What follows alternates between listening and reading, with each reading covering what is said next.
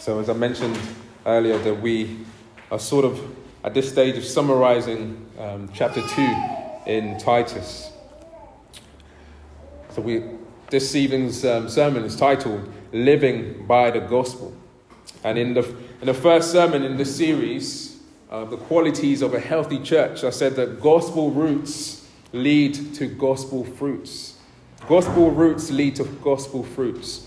And the wonderful truth of the gospel grounds a believer in community, wherever they may be, where they're to be nursed and they're to be cared for by God's people. And so the purpose of Titus 2, verse 1 to 10, is to help us to know how the church should function as a body in order to grow and to live healthy Christian lives. And the gospel is Jesus saving sinners, dying on the cross to purchase our pardon, to forgive us of our sins, to live the perfect life that we could not live. And thus, Jesus saves sinners from the works of the flesh, from death, from the power of Satan, from the world system, and ultimately God's wrath. We are given an eternal life with God. It's an amazing thing that the Lord has bought for us. But this evening, we want to examine the impact of the gospel with regard to daily living. The impact of the gospel with regards to our daily lives. And so this serves, as I said, as a summary message before we move on to the next section. And there's 3 points I want us to see this evening. Living by the gospel, number 1, keeps the word of God from being reviled. As we find that in verse 5. And number 2, living by the gospel quietens opponents and puts them to shame. We see that in verse 8. And finally, living by the gospel reveals Christ Jesus and makes him known. We see that in verse 10. We live in a world now where if you tell someone that you are Christian, it's almost like an offensive language sometimes, They already have their backs up. Okay, I think I know who, the way you're going to act or what you're going to say or what you're going to think about me. And it's almost like we're swearing at them if you say to someone, I'm a Christian. There's a real possibility that we may be marginalized, possibly. But the world's view of Christians has changed so much over the last 100 years. As we know, very much even in the UK setting. It seems that our influence on the world is waning, that many people identify as Christians but do not follow the way of Christ. It feels like living as a Christian in this modern age is more challenging than ever. The government embraces counter-biblical values. We know our recently crowned king openly promotes multi-faith groups within our society. The education system stifles Christian influence on the school curriculum. Most of the media, sports industry, journalism, the average person on the streets reject biblical standards and godly living. And if you were to go to the Broadway in Bexley Heath and ask people what they thought of King Charles and the coronation last weekend, I think it's kind of 50-50. Some royalists would be very much looking forward to his reign, and others would call him names that you can only but imagine. But if you were to ask the same people what they thought about Christians, what do you think they would say? What would you think they would say? I think sometimes we think some people will say, well, Christians are bigots. Christians are judgmental. Christians, you guys are just deluded to believe all these fairy tales. You might say, that happy clappy church down the road. Yeah, I know that type of church, right? Well, in actual fact, it turns out that the opposite is true. Certainly by a survey, a research project that was done in 2015. This research by the UK Evangelical Alliance, conducted by the Barna Group. This is a professional polling organisation. They recently announced the results, this was back then, in 2015, of a large-scale survey into what people in the UK think about Jesus, but also Christians in general. The original findings were just blown away because they thought this is not quite correct. So they polled more people, and they were surprised to find that the original findings were correct. This is what they said. The survey revealed that 2/3 of people who described themselves as not Christian, that is from another religion, and with no religion at all, know a practicing Christian. And apparently they like us. They like us as Christians. 2/3 of non-Christian adults stated they knew a practicing Christian, but 40% of those said they were a friend, and about 1/3 of them said they were a family member. The vast majority of people described Christians with these words. About 65% of people said Christians are friendly. About 50% said they're caring. About 48% said they're good-humoured, 38% said we are generous. 26% said we're encouraging. 24% said we're hopeful people. But on the opposite end of the spectrum, there were smaller numbers of people who would describe us, apparently, as narrow-minded. Only 13%. 10% actually said we were hypocritical. And 8% said we were uptight. 5% said we were selfish. So the numbers are relatively low in comparison to what we might think. And I'm not sure that this might be the case now in 2023, because this is 2015. But it does pose the same question about our perception of what the world thinks of Christians. Could it be that as Christians we focus too much on the negative media stereotypes and have believed that? Or maybe as Christians we are just not vocal enough about our faith. And so we don't often offend people by sharing our faith. So we keep quiet. And so people think, hey, you're okay. You're one of us. Right? Or maybe Christians who follow Christ by word and deed still have a considerable impact on the society that we're part of. More than we are aware of. Take a pick of those three things. But one thing is for sure from the survey, 45% of non-Christians, young people most especially, they said they don't know a practicing Christian. 45% of non-Christians, young people. Compare that to 33% of non-Christian adults. To note that Christian influence is declining. As we go down from different generations to the younger generations, they just don't come in contact with as many Christians in their lives. Why did I bring up all these stats? Because your life as a Christian still has a strong and spiritual impact on the world that you live in. We are called to be salt and light. In Philippians 1:27, we are told to live our lives and behave in the manner worthy of the gospel. And so as I mentioned this morning, that Paul lays emphasis on this impact of gospel living.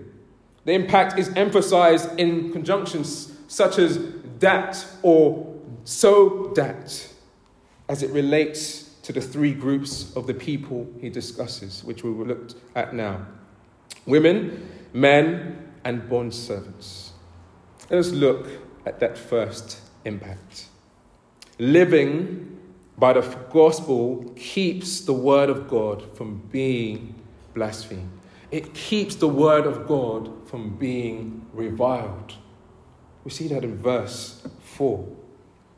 And so train the young women to love their husbands and children, and to be self-controlled, pure and working at home, kind and submissive to their own husbands, that the word of God may not be reviled. And I'm not looking to single or to pick out the women, all right? I promise, all right? But as we've been going through the Bible expositionally, a few of the sermons obviously have been bringing up specifically about particular groups within the church, women and men. But there's some vital points here that we need to address and to see and to examine. That how Christian living is related to honoring and valuing God's word. A few sermons ago, I mentioned that 7 areas that older women were to train younger women And these were found in Titus 2:3-5, which were younger women are to love their husbands. They are to love their children, to be self-controlled, to be pure, workers at home, kind, and submissive to their own husbands.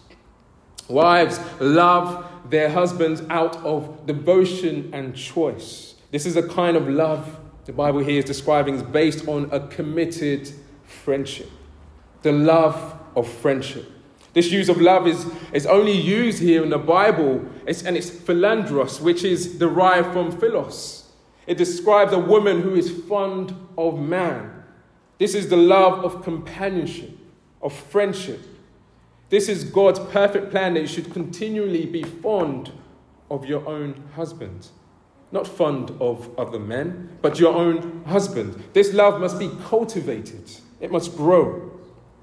Women are to love their children whether they are born again or not. Once again, this is the same love Paul is describing here to Titus. He's saying there is a danger that we feel in some cultures that befriending our children is dangerous grounds for them to be too familiar, to disrespect us. Or it may clash with our parenting, and that the lines of parenting and friendship can become blurred. But we are to grow in fondness of our children, even as they test our patience. We are to instruct and discipline in fondness and not harshly. Self-controlled, but to be sensible, able to control desires, passions, restraint, things we do and things we can't or don't do. To be pure, most especially, this is specifically talking about sexual purity. Let your husband be the one you confide in most. Take care that you do not seek emotional or conversational needs from other men. It's dangerous grounds, even for a woman. Workers at home. Paul is not preempting the post-COVID working life by stating women should only work from home or at home. Rather, the prioritization of the home is the point. See, feminism has sold a lie to many women. Many women struggle with this idea. Should I pursue a career? I want my own money, or should I stay at home? It's not exciting, it's not honorable, but these questions are sometimes raised in our minds. But the question is whether decisions you come to alongside your husbands are to prioritize the home. That's the real thing. Are you prioritizing your home? That's the main thing. Whatever decisions you agree together are you prioritizing the home? Submissive to your own husbands, whether they are born again or not, once again. And so we know this word submissive is a military word, to be subject to your own husband. This is a willing and a trusting submission to your husband, and does not suggest in any way that you'd become a doormat, that anything goes. No, men and women have equal worth and as equal value as image bearers of God. And so to be subject to your husband is Christ-like. As you think of Jesus' incarnation, Jesus is God, but in order to bring and effect salvation to us, he was willing to subject to God and the God the Father and God the Holy Spirit as he lived on earth, yet still God. And as a Christian, do not give room for the word of God to be berated or attacked because your way of life is not representative in keeping with the word of God. That's what it's saying here. That actually the way in which we live our lives, even at home, it should be in such a way that others can't condemn. Others don't revile against God's word. They don't berate it. They can't attack it. Because actually you're living the gospel life, a gospel-shaped life. And so Paul not only has a word here for women, but he also has a word here for men and all people. He speaks to Titus. He says to Titus to model gospel living. And this is our second impact.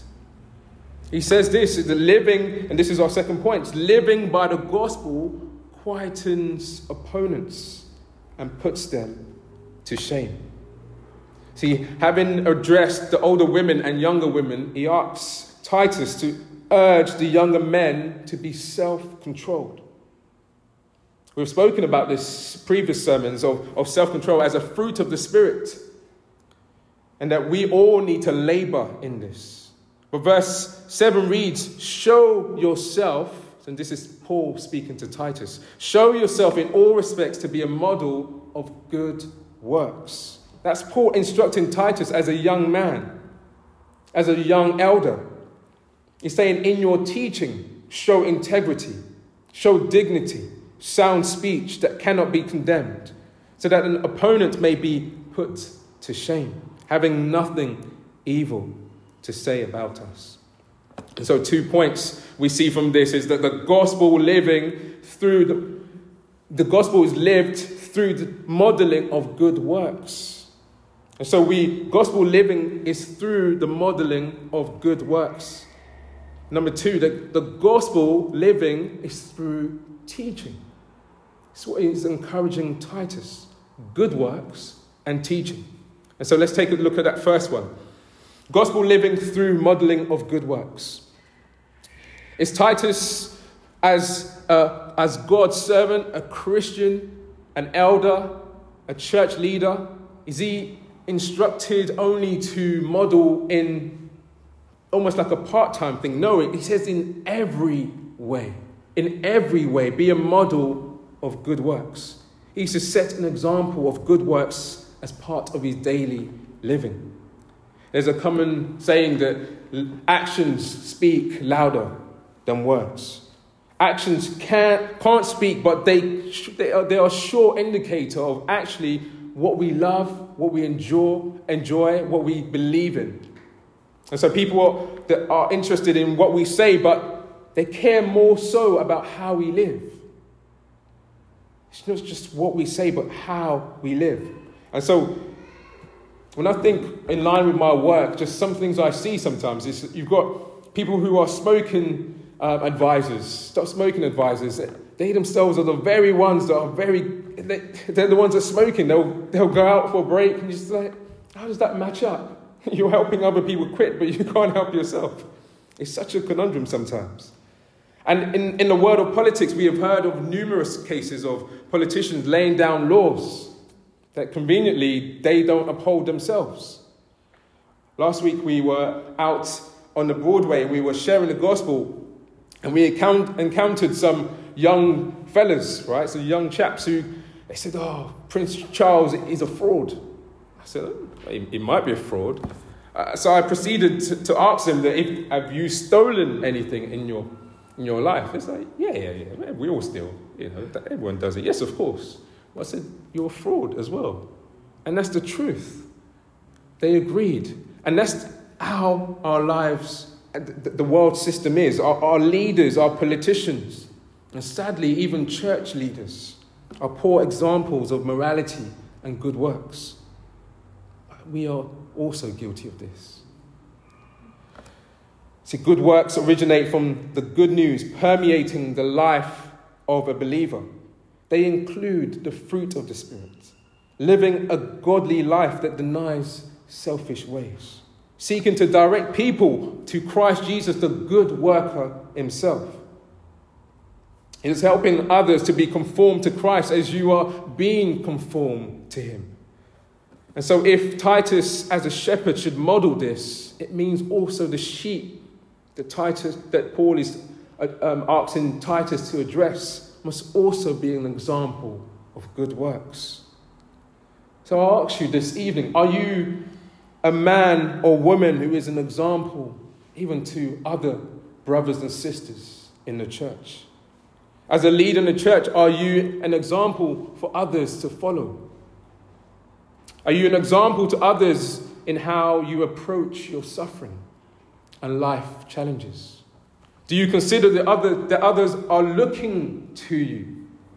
You may not know it, but others are looking to you as an example. Or are you struggling in this area? See, opponents can only be nullified when your life models that of Christ. They cannot say anything evil. They cannot say anything evil about God's word and about the church when your life is living according to the truth. That's so important. Point 2. So Titus is also to demonstrate this, not just by modeling, but also through his teaching. Now, whilst it seems that Paul is about to instruct Titus on what he should teach the Christians in Crete, what he actually does is doubles down on his first point. Let's read again that verse 7 to 8. And he says, and in your teaching, show. He says, and in your teaching, show. He's saying, preach the gospel, Titus. Teach what accords with godliness. Know that you have been entrusted with the gospel of peace and reconciliation and deliverance. But don't just teach it. He's saying, teach it demonstrating integrity, dignity. And finally, he states what should be taught, sound speech.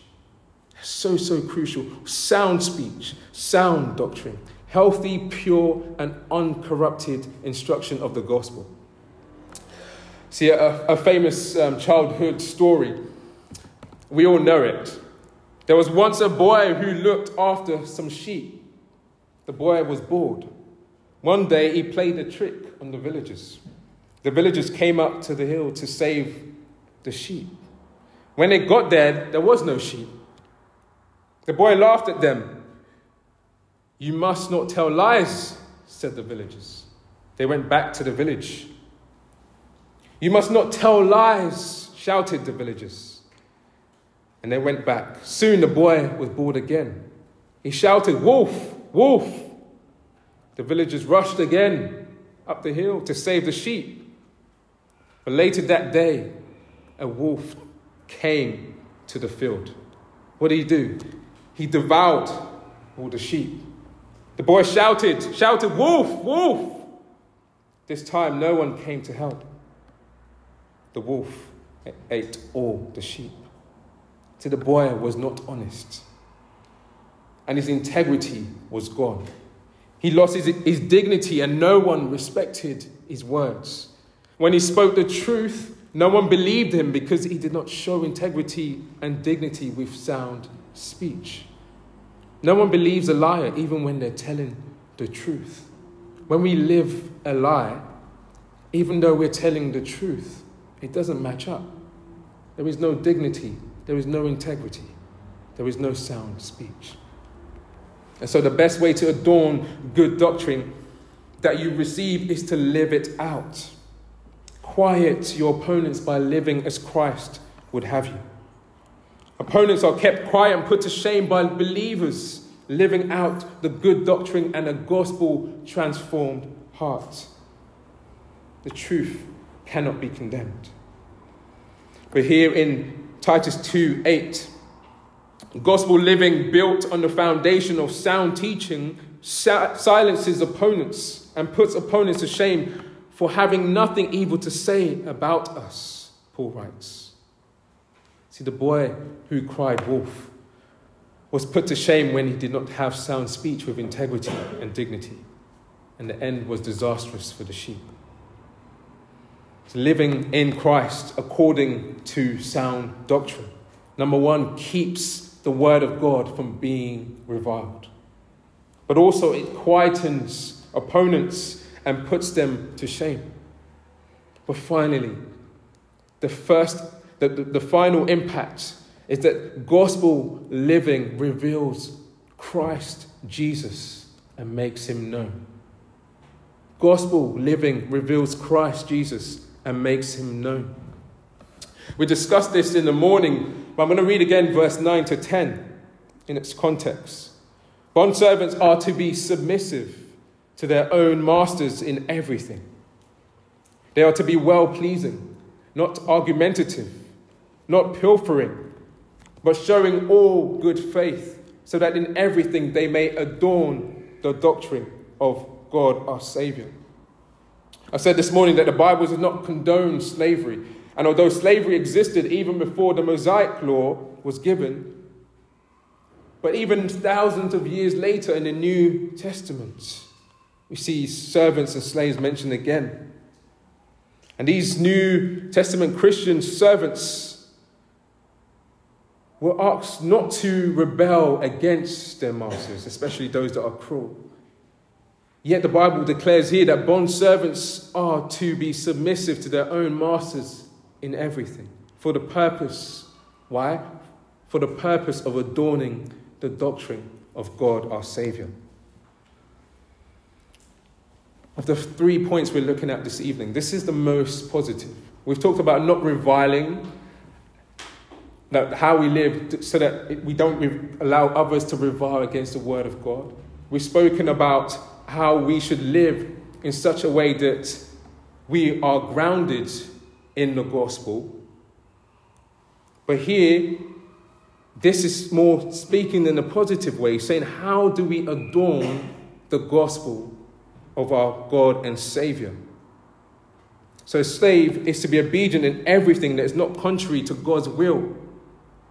But what lesson do we learn from this? When you live in the light of the gospel, we're doing 3 things. We're, 1, demonstrating the grace of God. We're demonstrating God's grace. We're living out our faith in Jesus. And finally, we are revealing the beauty of our Saviour, Jesus Christ. How do we demonstrate the grace of God? Well, the doctrine of God our Saviour is revealed in verse 11. It says, "For the grace of God has appeared, bringing salvation for all people." That is for Jews, for Gentiles, for slaves and free people. The grace of God is for all people, Paul is writing. God has given every believer the privilege of not only sharing the grace of God, but demonstrating this grace. When we demonstrate grace, it's not because the person we're demonstrating to or showing it to deserves it, but rather the highest motivation is because we have received that grace ourselves. That's why we show it to others. And we show it so that we are renouncing our ungodly ways to live this godly life. Number 2, secondly, living out your faith in Jesus. We read again in verse 10. Not pilfering, but showing all good faith.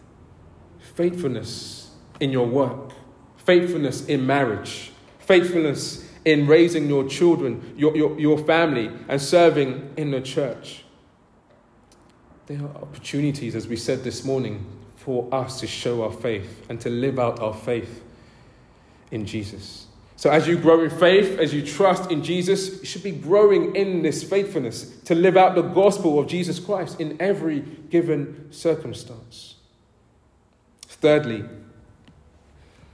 revealing the beauty of our Saviour, Jesus Christ. See, the context of bondservants here makes this truly outstanding. Being like Jesus, the servant king, should be the ultimate motivation of every Christian. True worship of God our Saviour is knowing Him and making Him known. We love to talk about people that we love, don't we? We love to share about the good things that's going on in their lives. Ladies, we know, like to put on makeup and jewelry to adorn the external frame. Men adorn their external frame in other ways also. But we are told to adorn and to reveal the beauty of our Saviour, Jesus Christ, in the home, in the church, in the world, in love, in how you love others, in discipleship, in modeling, in service. This is the grace that the Lord has given to us to show others. The Bible reminds us in Isaiah 53, 2-3, He had no form or majesty that we should look at him, no beauty that we should desire him.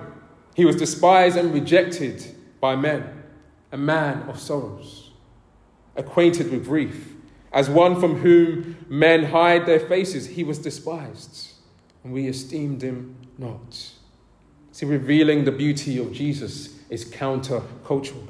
It is a sacrificial life, not adorning and idolizing ourselves, but honoring King Jesus. It is not hiding our face from Jesus, but daily seeing his face and showing him to the world. It is a daily submitting of ourselves to him, Christ, who was oppressed, who was afflicted for our sake. Because Jesus was stricken for our transgressions, we're able to forgive others for their sins. He had perfect control of his mouth and his speech when reviled against, so we can resolve to have self-control also.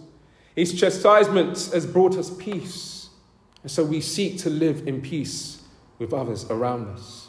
He had wise words for his opponents, knowing how to rebuke and correct, and so as Christians we do the same. He taught and instructed with a dependency on the Holy Spirit, showing integrity, dignity, and sound speech, and so we do such. He called out sin as the divine judge, and so we direct others to this divine law of Christ. He interceded for his transgressors, so we are able to pray for those who transgress against us. Because he loves us with an eternal love, we demonstrate this love and kindness to those around us, yet speaking the truth to them.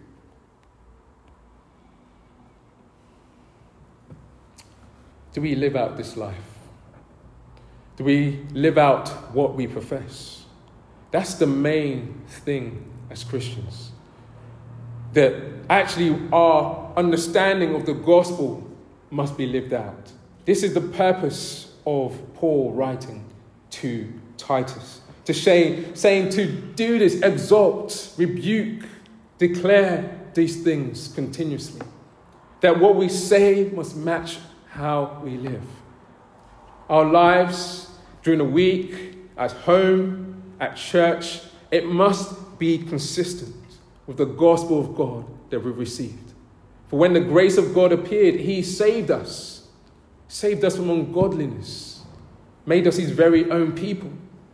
And so if you're not his people, if you're not in the household of God, if you're not of Christ, I beseech you to turn away from this world. Turn away from selfish living. Turn away from these things that draw us only to think of things here on earth that are temporary. To live is Christ. There is no other form of living that's worthwhile. We must only live for him and him alone. The Bible says he's coming back. He's coming back one day to judge the living and the dead.